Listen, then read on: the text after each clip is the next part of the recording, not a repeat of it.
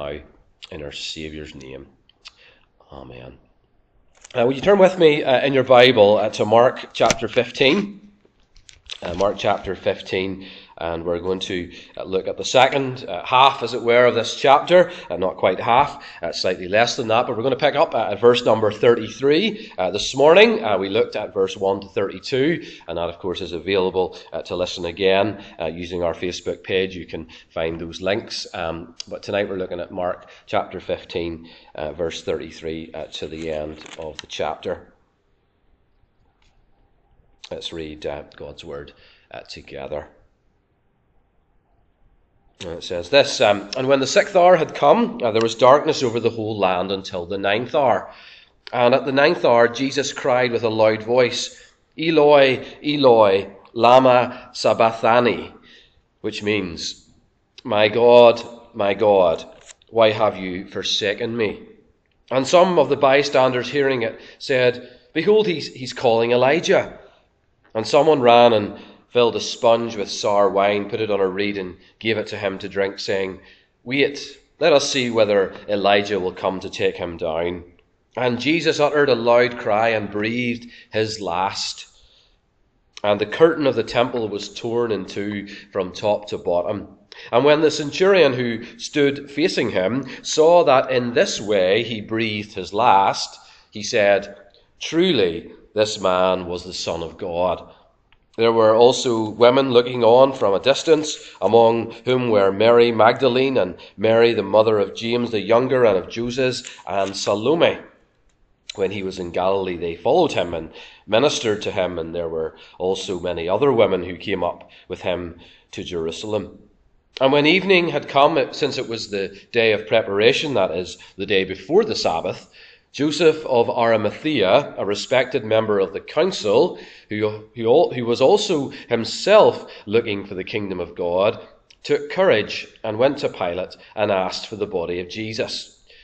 Pilate was surprised to hear that he should have already died, and summoning the centurion, he asked him whether he was already dead. And when he learned from the centurion that he was dead, he granted the corpse to Joseph. And Joseph bought a linen shroud, and taking him down, wrapped him in the linen shroud, and laid him in a tomb that had been cut out of the rock. And he rolled a stone against the entrance of the tomb. Mary Magdalene and Mary, the mother of Joses, saw where he was laid. And we'll end our reading there at the end of the chapter. Let's just pray for a moment, shall we? Father, open our eyes, enable us to see the truth of your word, and may Jesus shine in all of his glory before us as we consider him again. And we ask this now in Jesus. Amen. Hillsborough, Levison, Grenfell, Manchester Arena bombing. These are all famous public inquiries undertaken by the government. They are all long, detailed assessments of evidence, painstaking, no stone left unturned, and they all share some things in common.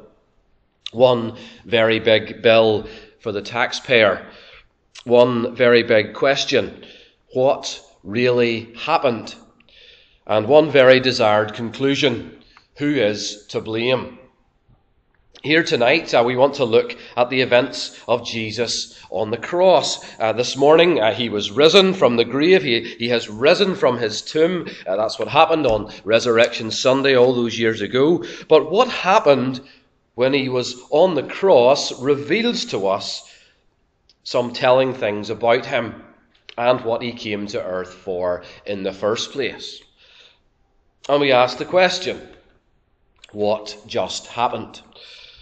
And we'll need to gather some evidence for our inquiry tonight.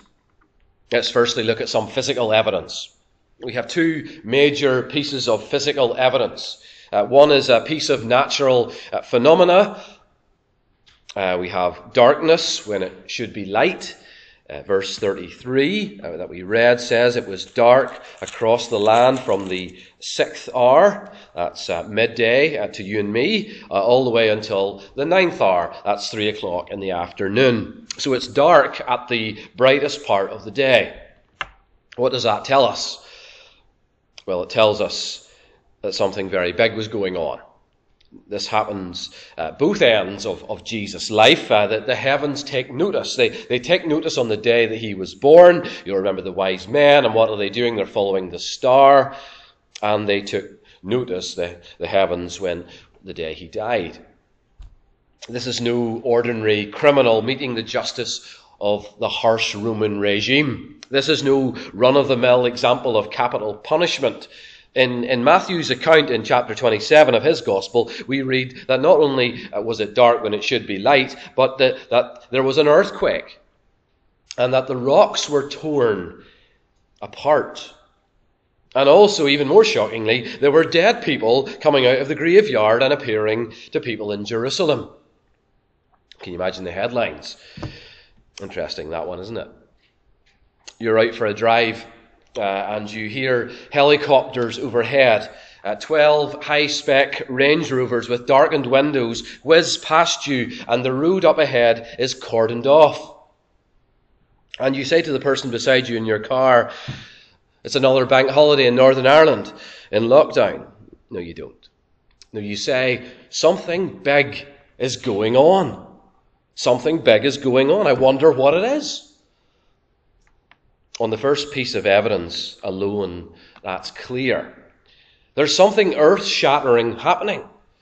Something of cosmic significance even, because the heavens are taking notice. The stars, the sun. The second piece of evidence that we have of a physical nature is a torn curtain in the temple. The curtain in the temple was not out of the ancient equivalent of IKEA. This curtain was a real decorative masterpiece. It was made from blue and purple and scarlet material, finely twisted linen, all weaved together. It was highly ornate, but it was also highly huge, approximately 60 feet tall, 4 inches thick. That's the width of your hand. And it covered the most holy part of the temple in Jerusalem. You had the holy place. That was only men allowed, only Jewish men allowed. And then you had the most holy place. That was further in. The Holy of Holies, it calls it in the King James Bible, where only the high priest was allowed, and only one day a year, a day known as the Day of Atonement. And the holy place and the Holy of Holies were separated by our curtain, this curtain that we're considering. This was all part of an elaborate and deeply symbolic religious system given by God to his Old Testament people. And God dwelt in his presence in the Holy of Holies, between the cherubim at the Ark of the Covenant, on the mercy seat.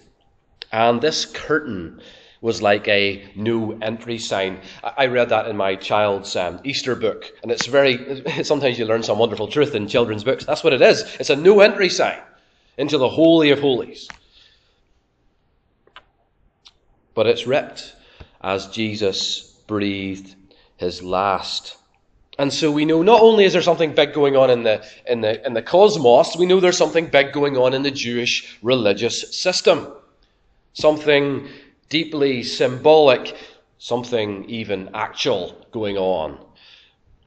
Perhaps you're already drawing conclusions in your mind as to what's going on the cross. But hold fire as we continue our public inquiry. Let's now carefully consider our witness accounts. We have 3 key witnesses. We have a Gentile and we have 2 Jews.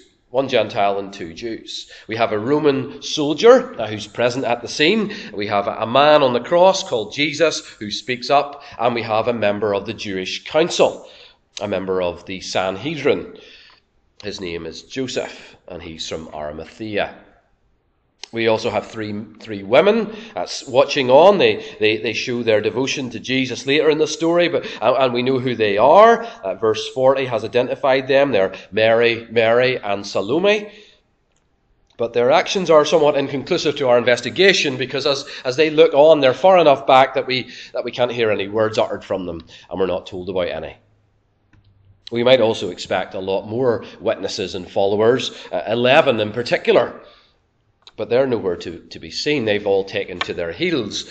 So we'll focus on our three key witnesses and their accounts. Firstly, the Roman centurion. We have this man who's a part of the Roman machine, the machine that was incredibly efficient at things like ending people's lives, the machine that has devised the cross, as cruel as they could think of, as a form of execution. And this man is just doing his job, as it were. He's in the right place at the right time, present at the cross to keep things ticking along towards that goal of uncomfortable death. Responsible even for bringing the time of death to news to Pilate. He has to do that. But while he waits on, he witnesses these strange phenomena himself. He sees with his eyes. He's a good witness for us to call. And the hardened Roman soldier, the centurion, watches closely. Look at verse 39, what it says. He stood facing Jesus, and it says, he saw that in this way he breathed his last. He saw that in this way he breathed his last. What does that mean? Well, that means that he saw the context in which Jesus breathed his last. He heard his words. We'll consider them in a moment. He felt the earthquake. He heard the noise of the rocks ripping apart. And in that context, Jesus breathed his last. Matthew tells us in his gospel that he was filled with awe. That means he was scared. He was in fear and wonder. Good fear, good wonder, but still fear and wonder, right? And he comes to his conclusion. He sees with his eyes, he hears with his ears, and he doesn't sit on the fence. No, he calls it. He comes to this conclusion, and we have it there written for us in black and white. He comes to his conclusion, verse 39. At the end, truly this man was the Son of God. He sees and he believes. It wasn't always obvious, but his eyes are wide open now to this Jesus. He has, I am sure, witnessed many a crucifixion. I mean, you don't get to be the centurion on your first month in the job, right? But he hasn't witnessed a crucifixion like this one. He has seen suffering before, but not like this. He's seen the reaction of the sun. He's seen the reaction of the earth around him. It's not normal. He's heard the words coming from Jesus. They're not normal words that you would say. And he concludes that it was the Son of God in front of him. I wonder about you. As you read his testimony, as you're given the evidence, I mean, what do you see? What is the kind of pulling together of all? What do you see in this? What is your vision of who this is and what's going on here? In other words, our second witness is Jesus himself. He speaks here in verse 34. He says a lot more, in fact, than what we have in Mark's Gospel. There are famously 7 sayings from the lips of Jesus on the cross. And Mark, he only records the middle one, the number 4. And it's this. My God, why have you forsaken me? Now, why would he say that? Mark records his very words in Aramaic, the spoken language of the day that Jesus would have used, and they remain in our English Bible. Eloi, Eloi, lama sabachthani. Some mishear Eloi and think he's calling Elijah, but he isn't. Jesus is actually identifying himself with this statement, and he's doing that by quoting Scripture. Psalm number 22, to be precise. That's the one before the famous Psalm, which opens up with these words. My God, why have you forsaken me? Psalm 22 is all about a righteous one who suffers even though he is innocent. He suffers. And of course that's what happened to Jesus. He's rejected and he's mocked by the people of Israel. He's sacrificed by Rome to keep the uneasy peace. He's abandoned by his followers. They're nowhere to be seen. And suffering as a sinner is Jesus' fate, even though he never sinned in his life. Jesus identifies himself as the Psalm 22:1 with his words. It's a question which shows that God has forsaken him as he hangs on the cross. Why has he done that? Well, holy God cannot look at sin. So he forsakes Jesus. He breaks communion, as it were. Difficult to get to the gist of this. We've got the Trinity, which can't be broken, but we've got this clear, obvious statement that the Father is forsaking the Son. So we're in difficult waters here. But what we do know is that Christ became sin for us. And holy God cannot abide sin. And so Jesus, as he takes upon himself the sins of the world, is forsaken by the Father. Which leads us to a clear understanding, clearer surely, a clearer piece of evidence to lead us to conclusions about what really happened that day on the cross. Our third witness is Joseph. We're told that he's a well-respected member of the council. That's the Sanhedrin. That's the Jewish ruling council. And he enters the story in the second part of what we read there, after Jesus has died. When evenings come, it's the day of preparation. That's the day before Sabbath. That's the Friday night. And Jesus has breathed his last and he's died. And Joseph's words are not actually recorded, but we do know that he spoke to Pilate because he has to ask for Jesus' remains. We see that in verse 43. He had to take courage. He had to be brave. He had to spend some money because he needed a linen shroud. And he asks for Jesus' body. And once Pilate's sure that he's actually dead, he's checked with our witness number 1, who's the centurion. And once he's done that, Joseph's request is granted. But his motivation for doing such a thing has to be questioned here. I mean, why does he want Jesus' body? Why does he want to bury him in a tomb cut out of the rock? Well, verse 43 clears it up for us. Who was also himself looking for the kingdom of God. He's looking for something with Jesus. He's seen something. He's a good witness too. I mean, it perhaps seems a little strange that the whole council convict Jesus of blasphemy just a few verses above. That's what they did. And then we have this member of the council, respected even, wanting to give him a fitting burial. Why would he do that? Why would he care? They've just confirmed that he's guilty, and then now this one respected member of the council is... verse 1 of this chapter, in fact, Luke 22, verse 70, it makes it very clear that the Sanhedrin were all in agreement. Seems a little strange, doesn't it? But why not look at it with me the other way?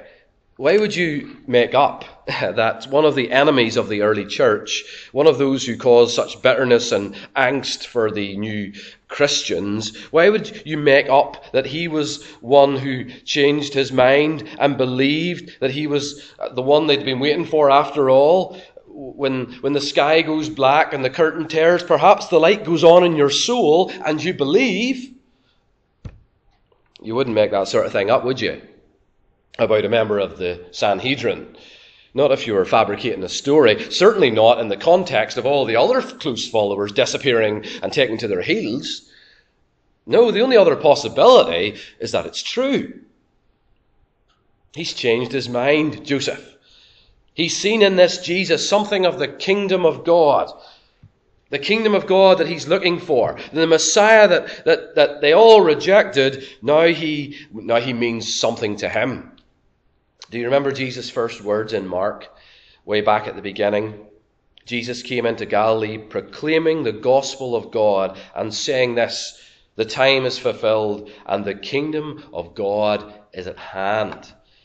Joseph has clearly changed his mind. He's accepted this man as the one with whom God brings his kingdom to earth. His man, his king is Jesus, the one who inaugurates the coming of God's righteous reign on earth, the one who brings the gospel, the good news of sins forgiven, the good news of peace with God because of Jesus' cross work, of the sure and certain hope of eternal life in a new earth, a new heaven and a new earth. His body is not worthless rubbish, the way he probably once believed as an enemy, one he and the rest of the council wanted rid of. No, his lifeless body is worthy, for he is worthy of worship. And so he wraps him in his linen shroud that he had to spend money to get, and he lays it in a new tomb cut out of the rock. Because he believes that Jesus is something special. And he rolls the big stone down in front of our female witnesses.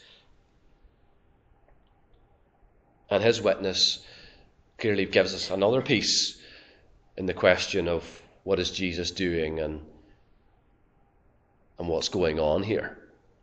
Let's sum up, shall we, as we close. From our physical evidence, we can sum up that something big was going on in the world. The darkness shows us this. The other accounts of an earthquake and tearing of rocks show us this.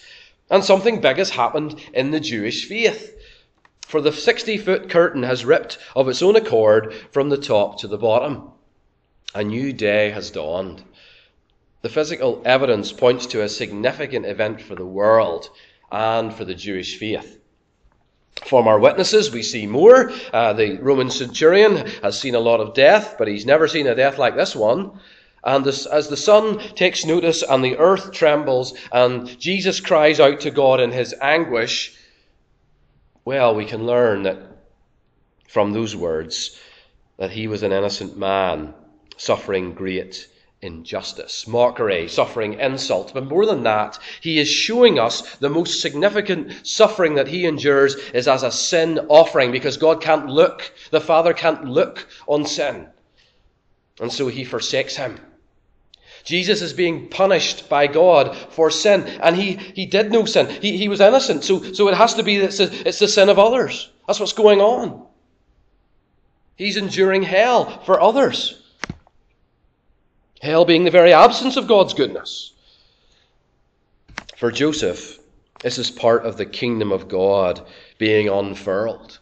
This is the man who the kingdom of God is all wrapped up in as he wraps him up in the linen shroud. This is the one who brings the good news to all who will repent and trust in him and follow him wholeheartedly.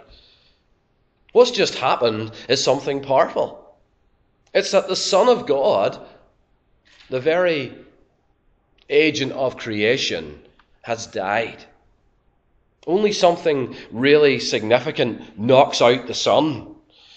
S-U-N. Only something really powerful can make the earth shake. Something of cosmic significance has occurred. The Son of God has died.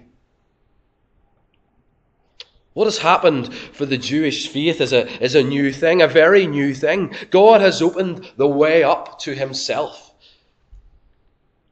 The barrier has gone. The curtain is torn in two. It's not just the Jews who can come to him. The male Jews, no, they couldn't even come. It was just the high priest. But now it's anyone who believes. It's anyone. God and his people are reconciled by the middleman of Jesus Christ.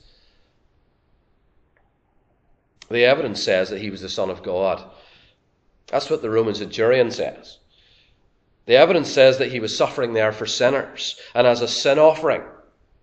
That's what Jesus' words tell us. And the evidence is that he was bringing in the kingdom of God. That's what Joseph tells us with his words. The gospel. He was paying the price for sinners. He was enduring the cross in all its anguish and abandonment for us, so we would never be abandoned by God. Who's to blame for the cross?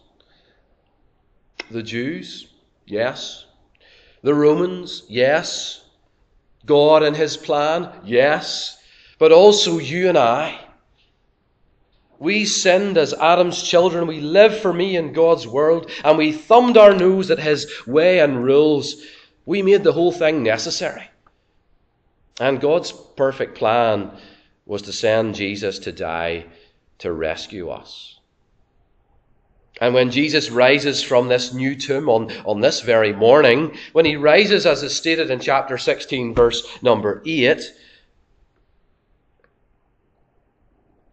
verse number 6 in chapter 16, he does so confirming all the conclusions that we've reached tonight. In fact, he rubber stamps them, as it were. He doesn't leave the stone unturned in his quest because he comes out from the grave to complete the very reason he came into the world. He turns the stone over and he rises, confirming his identity as God's suffering Messiah, confirming the offering is completed, the price has been paid, confirming the sacrifice has been accepted by God, and confirming that the kingdom is set for worldwide gospel proclamation, unleashed on the world. And the world will never be the same again because Jesus has risen. The victory is his. For people like us who repent and believe, the victory is ours. And death and hell and the devil, well, they're on notice. They are defeated. And one day it will be finally signed, sealed, and delivered. Jesus, that's what he's done on the cross. That's what he's done by rising. That's what our witness statements teach us. That's what the evidence points to. And that's a message worth living for. And that is even a message worth dying for. That is the gospel that we proclaim. Let's pray together. Father, thank you for what happened that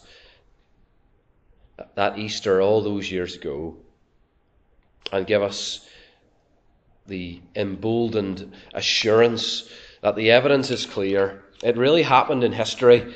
It really happened, and it makes all the difference. And the world will never be the same again because Jesus is alive. And we pray for everyone listening at home and everyone here in the building with us, that you will give us that confidence and that assurance that we can share a message like that, because it changes lives. It brings people who are enemies into a peaceful relationship with you. And it's something worth living for and something worth dying for. And we pray this message now, and we pray these things in our Saviour's name. Amen. And the musicians are going to come and sing our final song, "In the Tomb So Cold They Laid Him." Thank you.